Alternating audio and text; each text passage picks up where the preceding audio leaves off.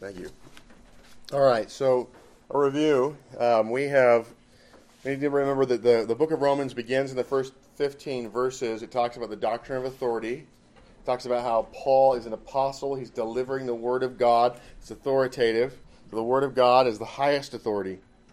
Then we are told about the mission of the Great Commission, the doxological focus, filling the earth with the glory of God, with the knowledge of God.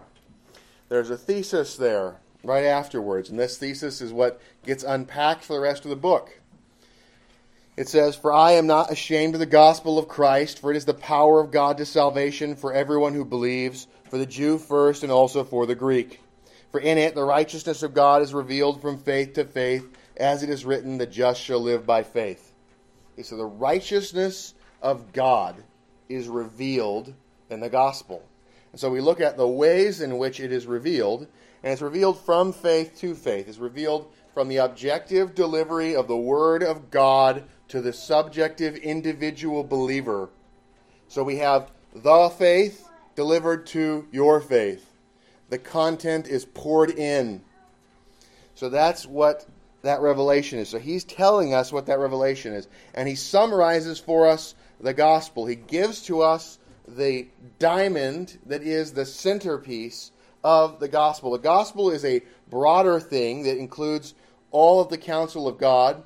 When we talk about the gospel in a narrow sense, we're talking about the doctrine of justification by grace alone, through faith alone, and the mediatorial work of Christ alone. And so that is given to us in this gem of a sentence. The just shall live by faith. And so we have justice before Almighty God through the instrument of faith. And that faith is life, and that faith causes us to be seen as the living, as the righteous in the sight of God. So then, the righteousness of God is broken out into its parts. We have chapter 1, verse 18 through chapter 3, verse 20. The righteousness of God is discussed in terms of God as righteous in himself. He's a righteous judge. Righteousness is one of his attributes. He is the just one.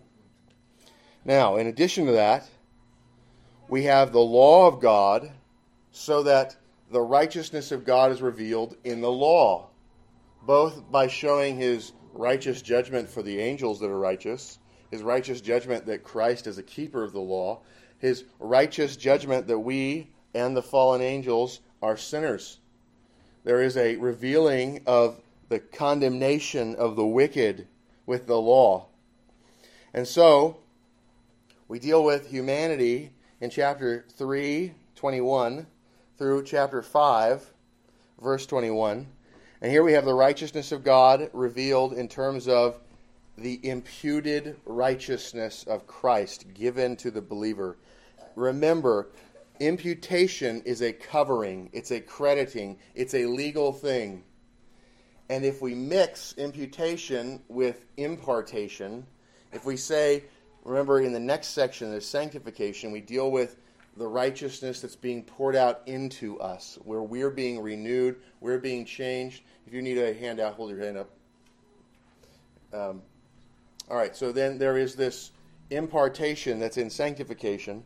That impartation is the changing of the inward man. It's the renewing of the inward man. It's a progressive thing. Remember, justification is punctiliar. It occurs at a moment in time, and it is complete at that moment. So, I want to remind you of Westminster Shorter Catechism, question 33. I'm emphasizing it on purpose. If you don't care about this, you're a fool. If you do not care about the doctrine of justification, you're a fool and you should be afraid. The doctrine of justification is the thing. If you don't get it, you are not saved. So you need to understand the doctrine of justification. Question 33. What is justification? Justification is an act of God's free grace. It's an act. In time, moment, sudden, punctiliar. It's an act of God's free grace, wherein he pardons all our sins and accepts us as righteous in his sight, only for the righteousness of Christ imputed to us and received by faith alone. It is by faith apart from works. It is by faith apart from moral transformation. It is by faith apart from anything else. It is by faith apart from emotions. It is by faith apart from any experience you've ever had or ever will have. It is by faith alone, alone, alone. That's the gospel of justification. There is nothing to be added to it. And if you subtract from it, you have killed the instrument. So, what is the instrument? What is faith? It's understanding doctrine, the objective faith. And it's believing doctrine. So you have the objective faith. You have the words from God. And they are possessed by your soul. You understand them and you believe them. So we have viewed this as so important as a church that we have put this into our church covenant. Vow 5. Do you believe that you are guilty and helpless as a sinner against God? Repent of your sin and believe that God, by grace alone, has pardoned all of your sins and accepted you as righteous in His sight only because of the righteousness of Christ imputed to you and received by belief alone. Remember, we've put those words faith and belief side by side because there is no difference. The Greek word is pistis. There is not two different words. We are not talking about two different things. There's a peculiarity in English where we have faith and we have the word belief. Those things are the same. And the reason we use the word belief is because we need to use it as a verb sometimes, to believe and believing. And you can't deal with the word faith because of that peculiarity of grammar. The word faith is not a verb. So you can't faith and you can't be faithing. That's the problem. So that's the only reason we have two words. If any theologian tries to pull a rabbit out of his hat and tell you there's a difference between faith and belief, scream and run away. That person is trying to murder your soul. Now, we get to sanctification. Sanctification is talked about in chapters 6 through 8.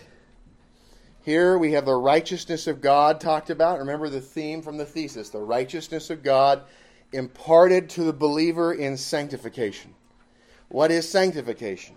Sanctification is the work of God's free grace, whereby we are renewed in the whole man after the image of God, and are enabled more and more to die unto sin and live unto righteousness. It's a process. It's a process. Sanctification is progressive. That process is something that starts and then it continues.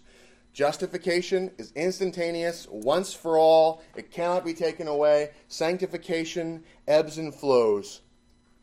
Sanctification, you will not be let go. You will not lose you won't ultimately lose your inner change entirely. And in glorified state, we will be inwardly changed completely.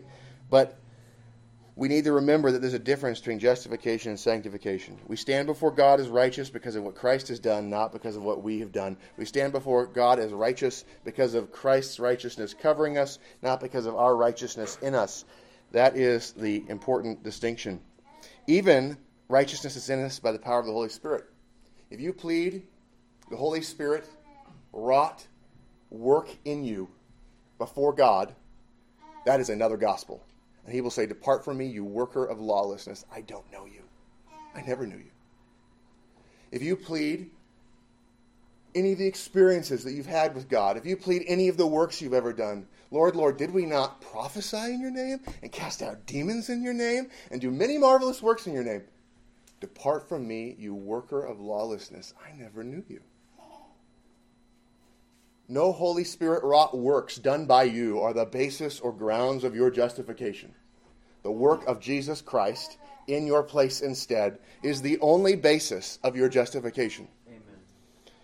Now, we capture the importance of sanctification because you've been saved and you haven't been saved so you can wait at the bus stop for Jesus to come. You have been saved so that you can conquer the world. You've been saved so that you can conquer the world. And so, we swear to pursue growth in godliness, to make our hands weapons of righteousness. So, vow 6. Do you believe that because God is the Lord, your God, and your Redeemer, having saved you from your sin by grace alone, through faith alone, and the mediatorial work of Christ alone, that the only reasonable response to God's authority and mercy is to live your life as an acceptable sacrifice to God, seeking to glorify Him in the whole of life by knowing the truth, acting according to the knowledge of the truth, and spreading the knowledge of the truth, all out of gratitude for the grace of God given to you. There's the motive. If you try to do good works in order to get God's favor, you are seeking to obtain righteousness by works. If you recognize that you're righteous before God because of the work of Christ, then you know you're saved. You've received grace. And so now you have gratitude. The root of the word gratitude, gratis, is grace. Gratitude is a response to grace. Gratitude is the motive, the appropriate motive, out of which to do good works to the glory of God. So sanctification is there. Now, we looked at all these tools of sanctification. So I want you to look at the bottom of page 2. We have 2, acknowledging obligation. We see the next one is tool, negative discipline. God disciplines us. Positive blessing. Those are tools. Thinking upon these things helps us to pursue. I'm sorry, I skipped over ones that were before. You can see there's 4 that are listed before there. It keeps going, and here's how it ends. Okay, you have this list of those, and it ends with the doctrine of sanctification as a ground of hope. The doctrine of predestination, forgive me. It ends with the doctrine of predestination. And here's the point. It says, look, if you've been saved, you can't lose it. How do I know that? Because everybody who is justified will be glorified. There's the golden chain put forward. Everybody who's elect is somebody who's called. Everybody who's effectually called is justified. Everybody who's justified will be glorified. There's this chain there. There's also adoption there. But the point is you have this chain, and it's a golden chain. It's a chain that cannot be broken. And so we have that as a ground of hope. And we were raised up to exaltation there in predestination. Predestination is a glorious doctrine. It assures you that you will not lose. It assures you that you will not be lost. It assures you that we win in the earth. So the doctrine of predestination is absolutely necessary for a useful Christian life. Now the response is what comes in chapter 9. And here's the thing.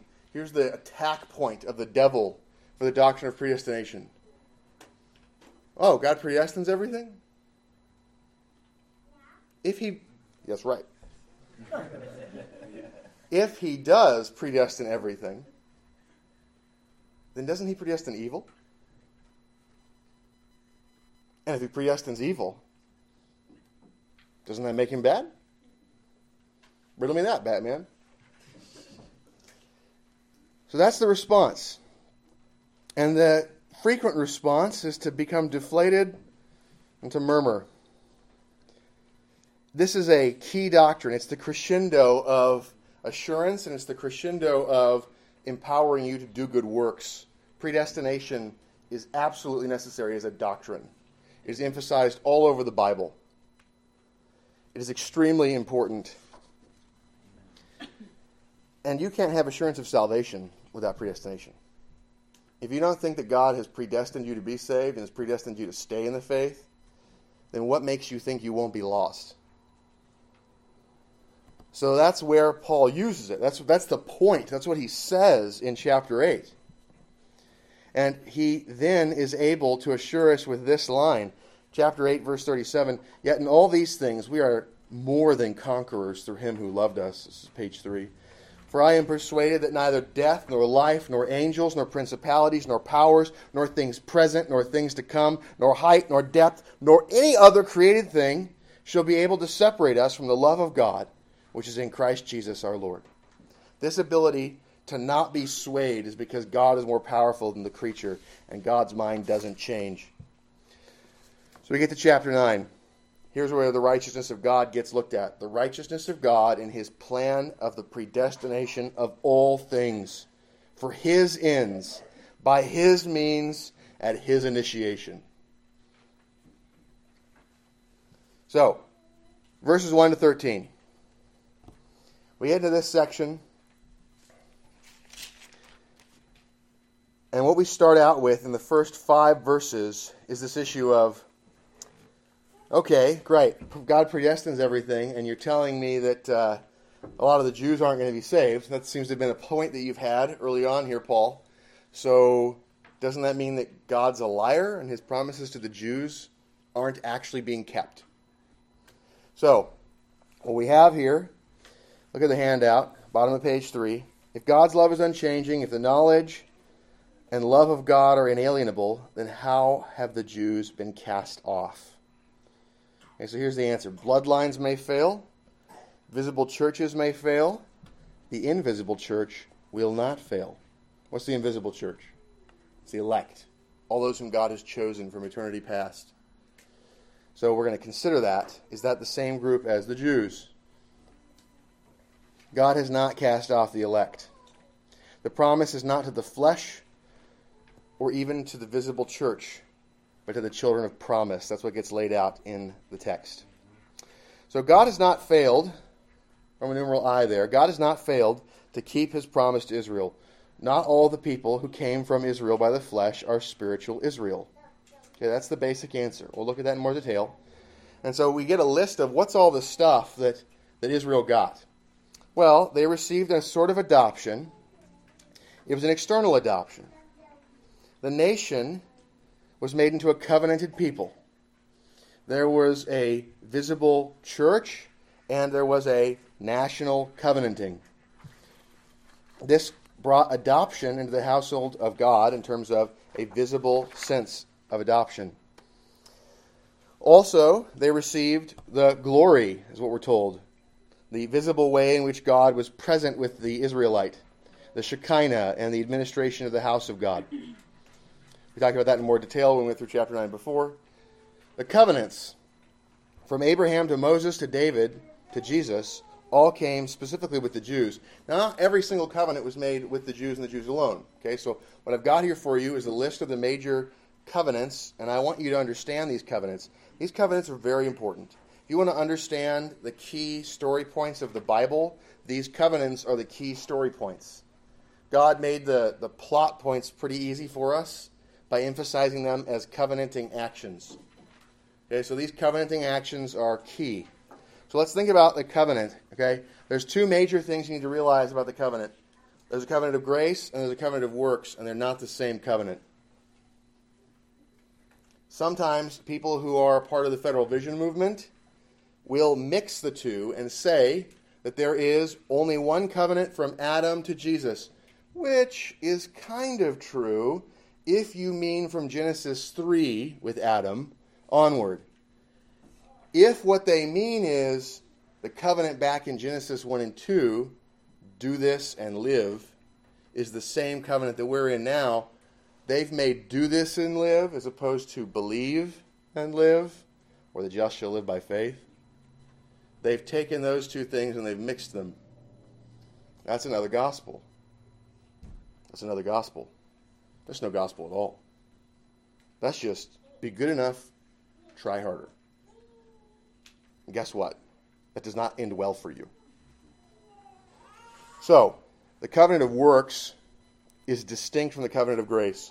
So look at the section there, page 4, the covenant of works. God entered into a covenant of life with Adam, wherein justice was made more plain, with the promise of reward of life for perfect obedience, and the threat of death offered for lack of conformity or transgression of the law of God. So failing to obey or breaking. Either one would be a breaking of the covenant. The sacramental symbols of that covenant were the tree of life and the tree of the knowledge of good and evil. They showed forth the knowledge of God and of his law as the good life of theonomy, in other words, obeying the law of God, where God shows us our good and our design in opposition to seeking to define our own good in autonomy, which is self-rule, being a law to yourself. So this was the same for everybody, and that's been Paul's point in the beginning. Everybody, Jew and Greek, Jew and Gentile, all of them are under the covenant of works, and everybody's counted as a breaker of the covenant of works. And then we looked at, in chapter 5, Adam as a breaker of the law, and he represented us. So the covenant of works is distinct. And then we have a different covenant with a different representative, Christ as the second Adam in the covenant of grace. So here's the thing about the covenant of grace. Okay, I've given you two big heads, covenant of works, covenant of grace. Underneath the covenant of grace, you have two major heads, the old covenant and the new covenant. The old covenant is the old administration of the covenant. And the new covenant is the new administration of the covenant. We have the promises that Abraham has. Romans 4:11 says that Abraham received circumcision as a sign and seal of the righteousness that he had by faith, not of the righteousness that he had by his own works. Abraham received circumcision as a sign and seal of the righteousness that he had by faith. That is the righteousness from the covenant of grace. So Abraham was in the same covenant we were in. We get water, he got a blade. We have a sign of the pouring on of water to enter into that covenant. He had a blade to remove the flesh of his foreskin. Those are the different signs, and those are representations of the whole system. One, a blade to remove foreskin, and all of the sacrifices, all of the system, all of the old pomp and glory. The washing with water symbolizes the simplicity and the transportability of the new covenant. It is easy. It is easier to bring in. It is more effective at bringing in. It is more effective on those who are brought in. Those are the benefits of the new covenant. So the old covenant has all of these subparts, and here's what the old covenant does. The old covenant, we get it first with Adam. We looked at that last week, providentially. The Adamic covenant. This is the first giving of the covenant of grace. It's in Genesis 3. The covenant of grace was given first in the gospel promise as an oracle of God that the seed of the woman would crush the head of the serpent while also being crushed in his heel by the serpent. Adam and Eve were given with the symbol of the covering of animal skins and the outward ordinance of sacrifice in order to provide a sign for the need and promise of redemption. Okay, so remember this. Adam and Eve were covered in animal skins. When you remove the skins from animals, they tend to die. God killed those animals as a sacrifice and put those skins on them to remind them of the righteousness of the seed of Christ. Abel, in chapter 4, offers an acceptable sacrifice to God of animal sacrifice. Do you see that it's obvious that God had instituted that when he gave it to Adam? Otherwise, why was Abel's sacrifice acceptable? Just making it up? God says, good job, you guessed rightly. No. It was revealed in the giving of those animal skins, and it was accepted in chapter 4. So, that's in Genesis. We get to chapter 9 of Genesis, and you have the Noahic covenant. It's the covenant of grace. There's animal sacrifice there. And animal sacrifice, by the way, is not a symbol of the covenant of works. The covenant of works is do this and live. The covenant of grace is you are righteous by the death of another. What do those sacrifices point to? Do they point to the death of another, paying for your sins? Or do they say, pay for your own sins? They say somebody else is paying. Somebody else is dying. Somebody else's blood is being accepted on your behalf. That's what the animal sacrifices say. So we have the Noahic covenant. And by the way, Noah is told to take more of the clean animals than the unclean animals. There's already the animals for sacrifice there. There's already a plan for sacrifice there. He sacrifices, and it's accepted. These sacrifices are part of that covenant of grace. They are pointing to salvation by the death of another. So the covenant of grace was built upon with Noah in the giving of the ordinance of the civil magistrate to restrain evil through the use of the sword to avenge crimes. That's the main thing there. Before the fall, no magistrate, lots of evil people enslaving other people, conquering other people, doing all sorts of wickedness.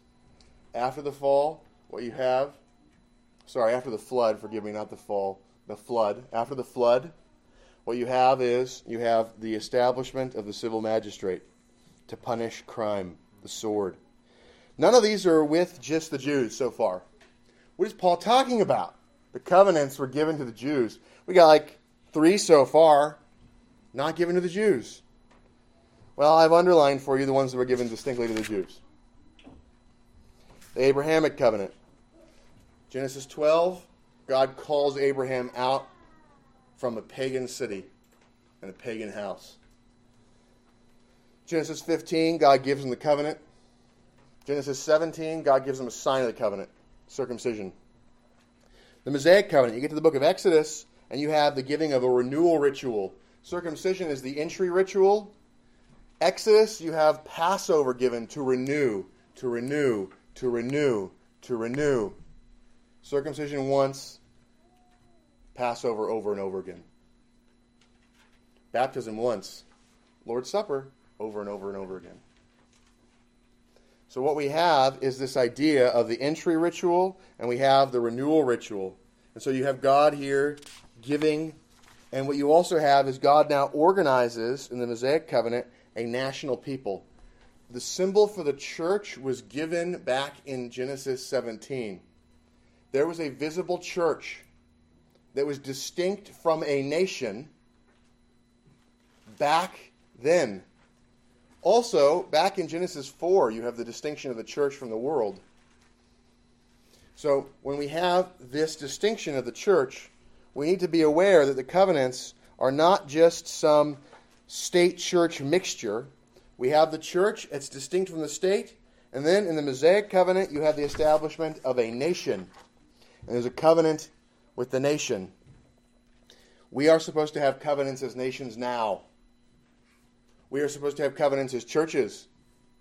That does not mean that they are the same institution, and they never were.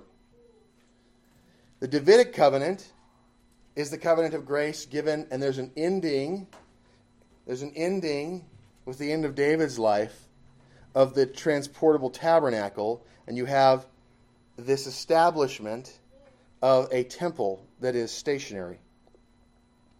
And so it's the kind of high advancement point of the Old Covenant. The outward pomp and glory is maximized. It is most stable. It is most particular to this nation. And then we have the covenant of grace as the new covenant. And that occurs with the coming of Jesus Christ. It has better gifts, greater depth, and greater extent. Now, that is when we're talking about the covenants being given to Israel. They received the Abrahamic covenant. They received the Mosaic covenant. They received the Davidic covenant. And the Lord Jesus Christ was a Jew. And he received that new administration. And the church was a continuing church with Jewish leaders, Jewish apostles, prophets. And so what you have is this continuing church that breaks away from the apostate Israel.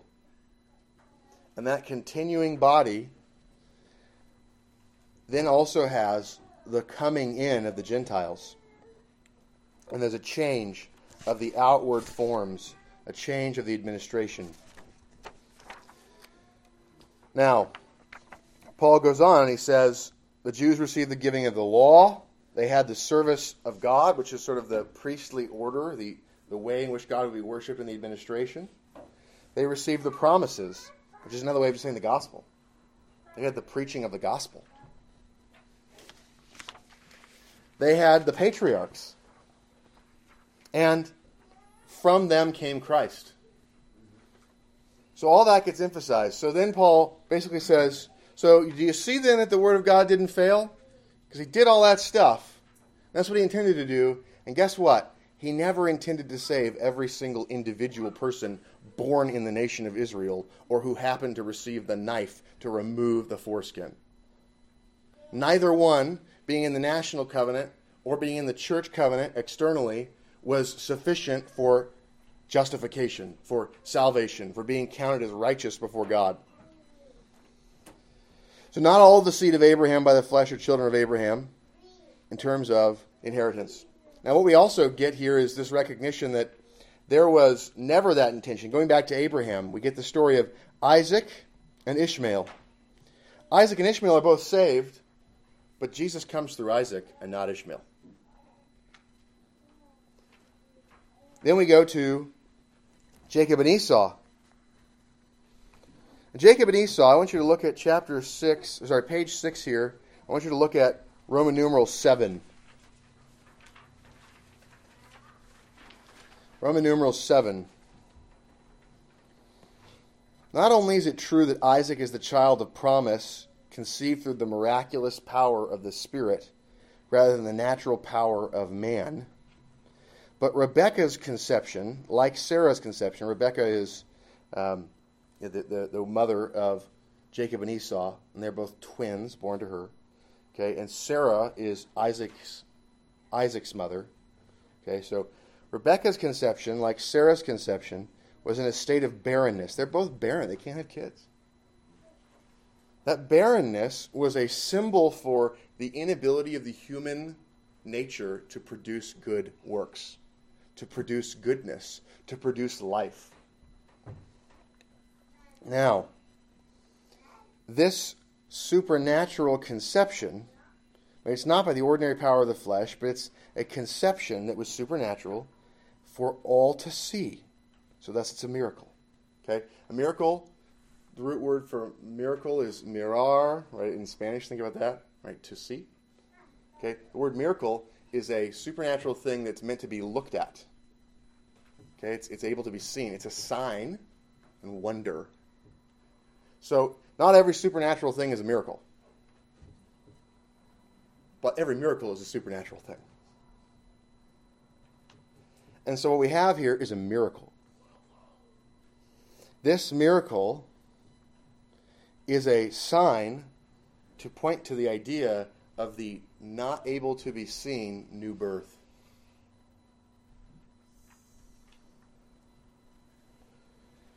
So the conception was supernatural and for all to see. And so Jacob and Esau both are supernaturally conceived. But that supernatural conception, as a sign of the new birth, but not the reality of the new birth, is not the cause of blessedness. Just being born to Isaac was not the cause of blessedness.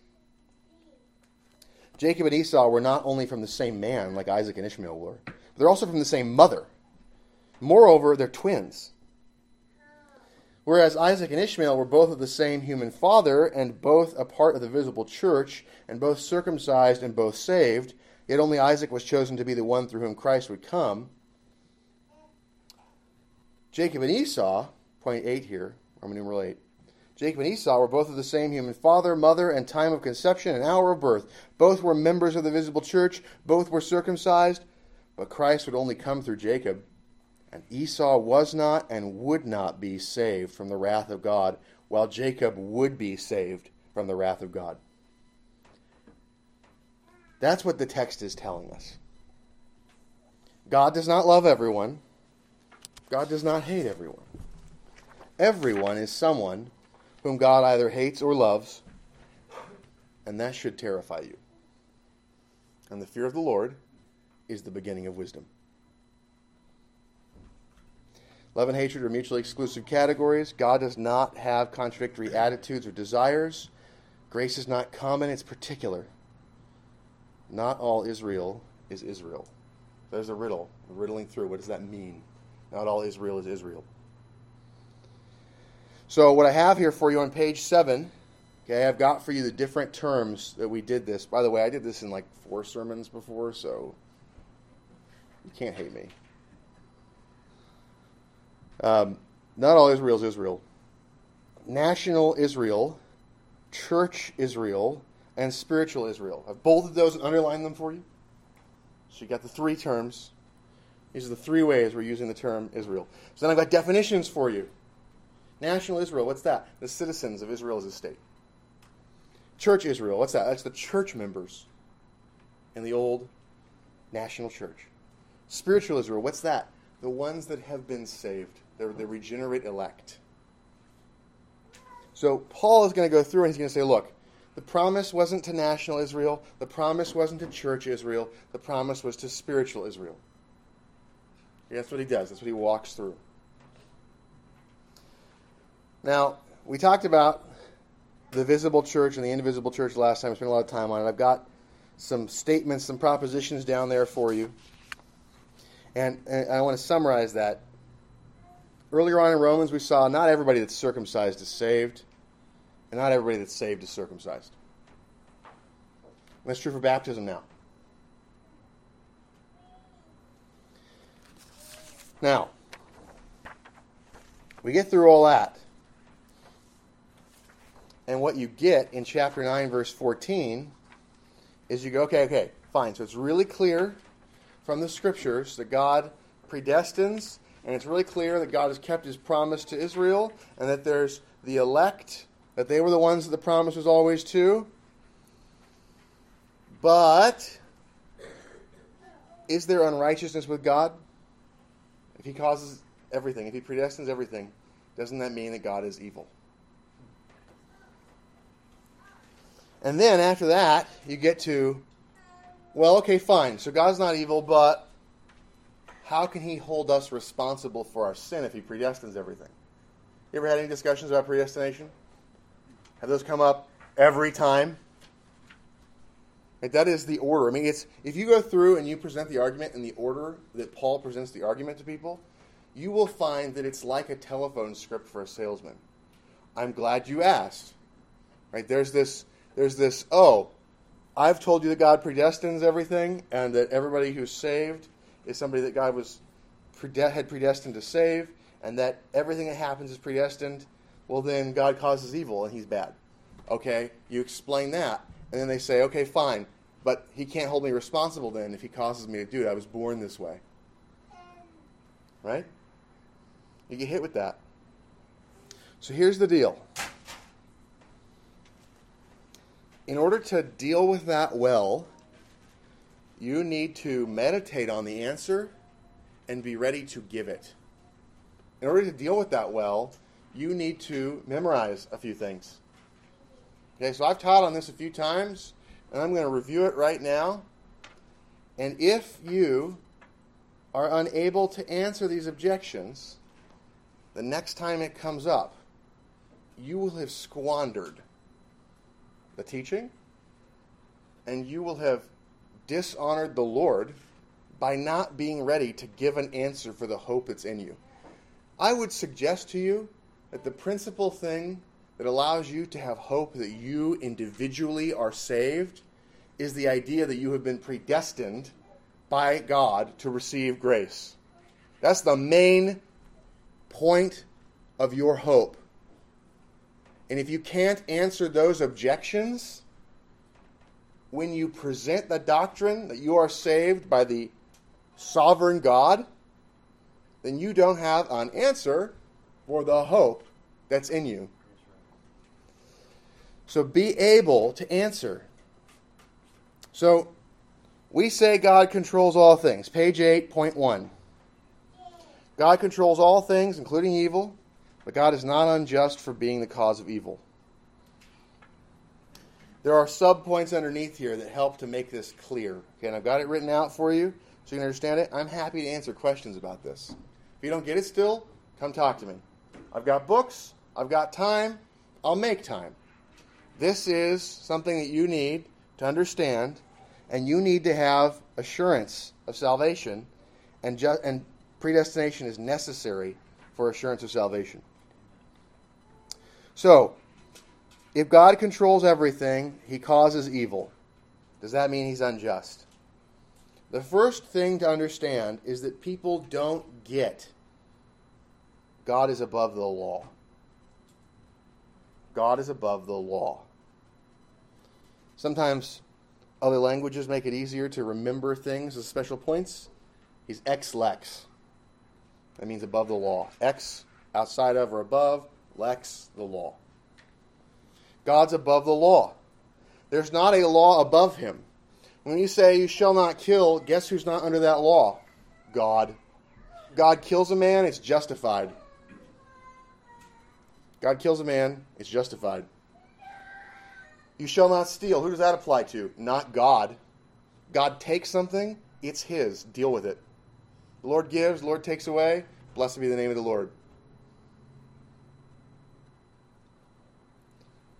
God orders you to worship him, not idolatry. You better worship him. Kiss the Son, lest he be angry, and you perish in the way. God's above the law. God gives the law. God is not judged by the law.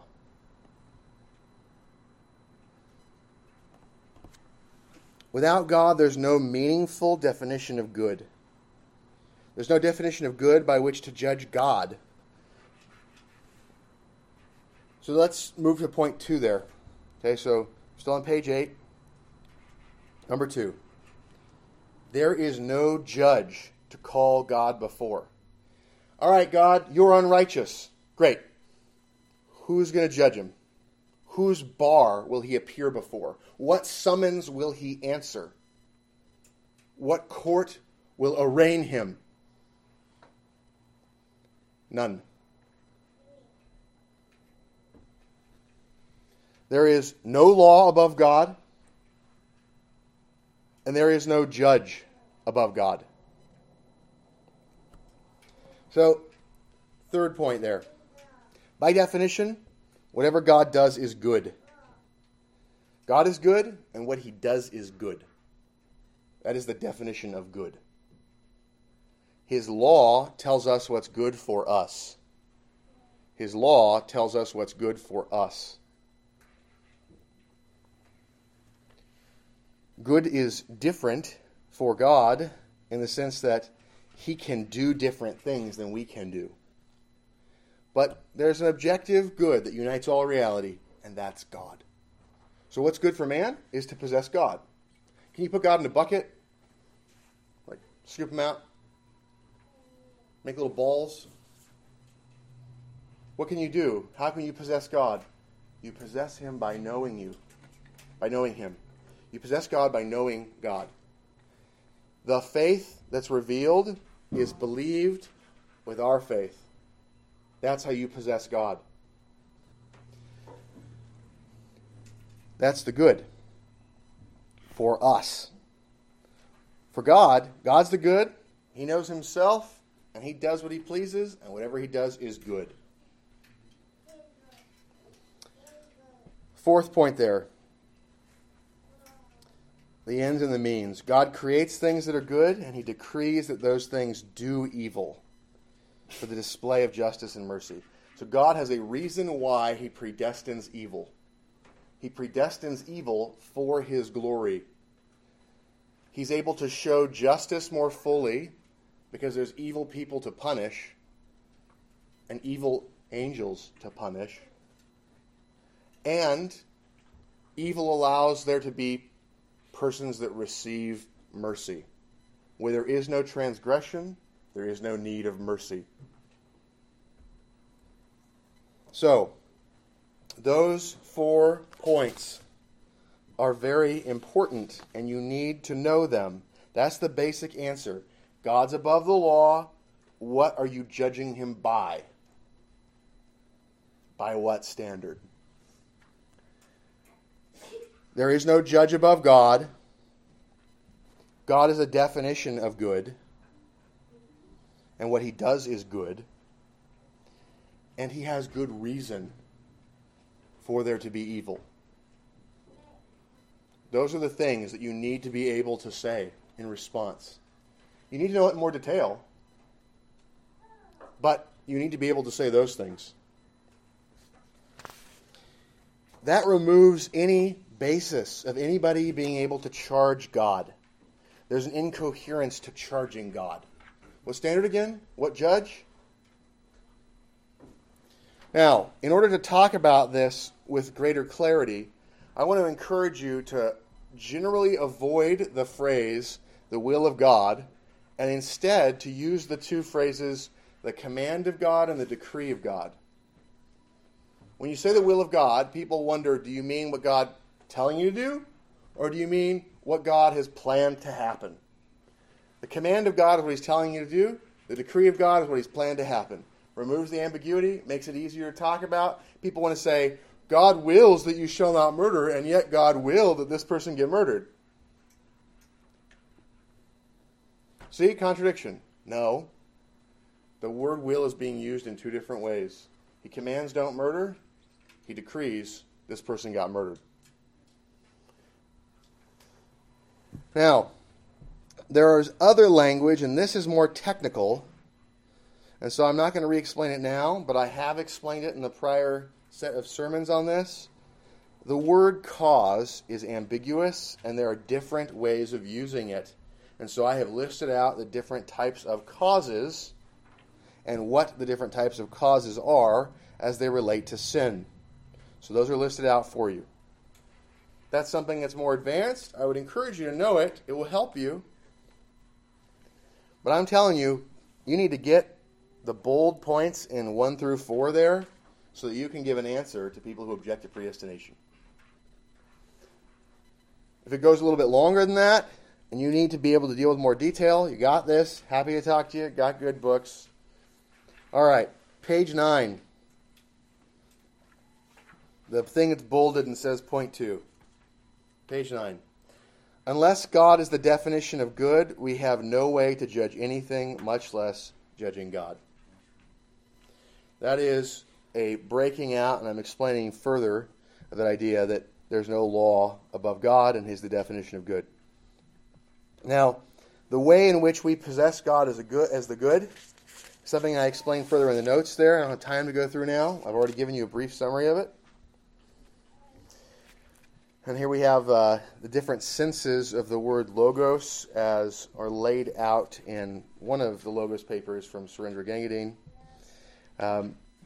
He was not the first to identify those. Those exist. They're in the scriptures themselves, and they're written about in different ways. But that's his organizing point. Point 3. And by the way, all that layout of the short version of how to answer the problem of evil, Gordon Clark lays that out well in God and Evil, the Problem Solved.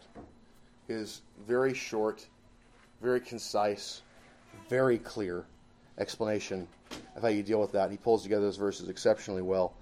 And that work by Gordon Clark, God and Evil, the Problem Solved, that's the first book I'm going to point anybody to. It's a 30-page book. If this is a problem you can't figure out, you don't understand it, and you can't read 30 pages, then what are you doing with your life? All right. Point 3. God is both the objective good and the good for man. We can possess Him by knowing Him. Point 4. Page 10, bottom of page 10. Point 4. God achieves the good end. Right? He doesn't fail at achieving His ends. He accomplishes them. So He works everything together for the good of showing His glory. So predestination is dealt with there. Now we have the second question, which was, how does He still find fault? How does He still find fault? Well, okay. Do you have a judge? Or are you God? Oh, God's your judge. Is there a standard that applies to you? Like the law of God? You go, I don't know the law of God, though. Sorry, we dealt with this. Chapters 1 through 3. The law of God is written on your heart. And guess what? Your own conscience contradicts itself. We're going to play back your mind now. And yesterday you said it was bad to lie. And today you just told a lie. So guess what? Your own thoughts convict you. God gets to play back your mind like a tape recorder. Anybody else here know what a tape recorder is? God can play that back. And He can play it over and over again and say, what did you say? What was you think? What were you thinking? You thought lying was bad. I mean, you lied right there. You thought it was bad here, and you lied right there. Guilty by your own thoughts. So there's a judge and there's a standard. And guess what? You might want to define good and evil like Adam and Eve, but you don't get to define good and evil like Adam and Eve. You're not God. God is God. So why does He still find fault? Because He predestines you to break His law so that He can find fault. Deal with it. The reason people don't like it is not because it's a contradiction. There's no contradiction there. There's not a problem there. What's the basis of finding fault? There's a standard and a judge. And also, he's made you aware of a standard that you violate. You have knowledge of a standard that you break. What's the objection? There's not a logical objection. What's the objection? The objection is a temper tantrum thrown in a culture, manifested in popular art. That's the objection. The objection is a temper tantrum. I don't like it. That's not a good argument. Here's what they want their objection to sound like. If God predestines evil, then God is evil. I'm sorry, we just dealt with that. How do you define good and evil? What judge is judging God? What standard is being used?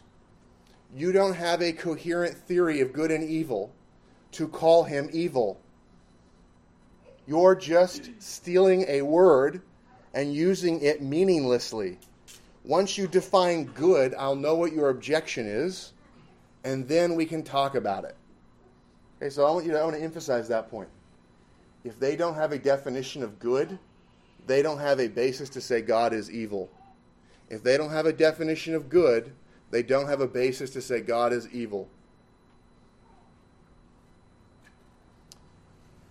We have a definition of good. God is good.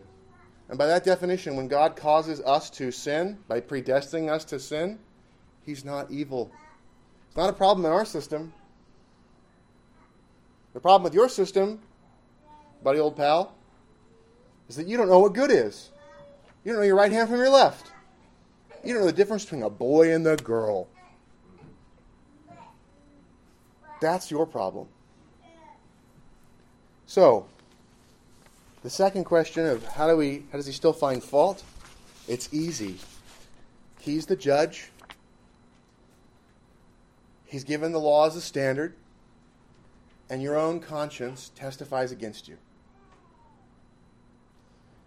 Doesn't the potter have the right over the clay to make from one lump one vessel for honored use and another for dishonored use? What if God, wanting to make his wrath known, prepared some for destruction? And what if he wanted to show his mercy and prepared some for honor? That's what Paul says. That's the absolute predestination of God. To read this text in any other way is totally dishonest. Arminianism is a joke. Anything that tries to make God not predestine everything isn't dealing with the God of the Bible. They're making up a God of their own imaginings. See Romans 1. Don't do that.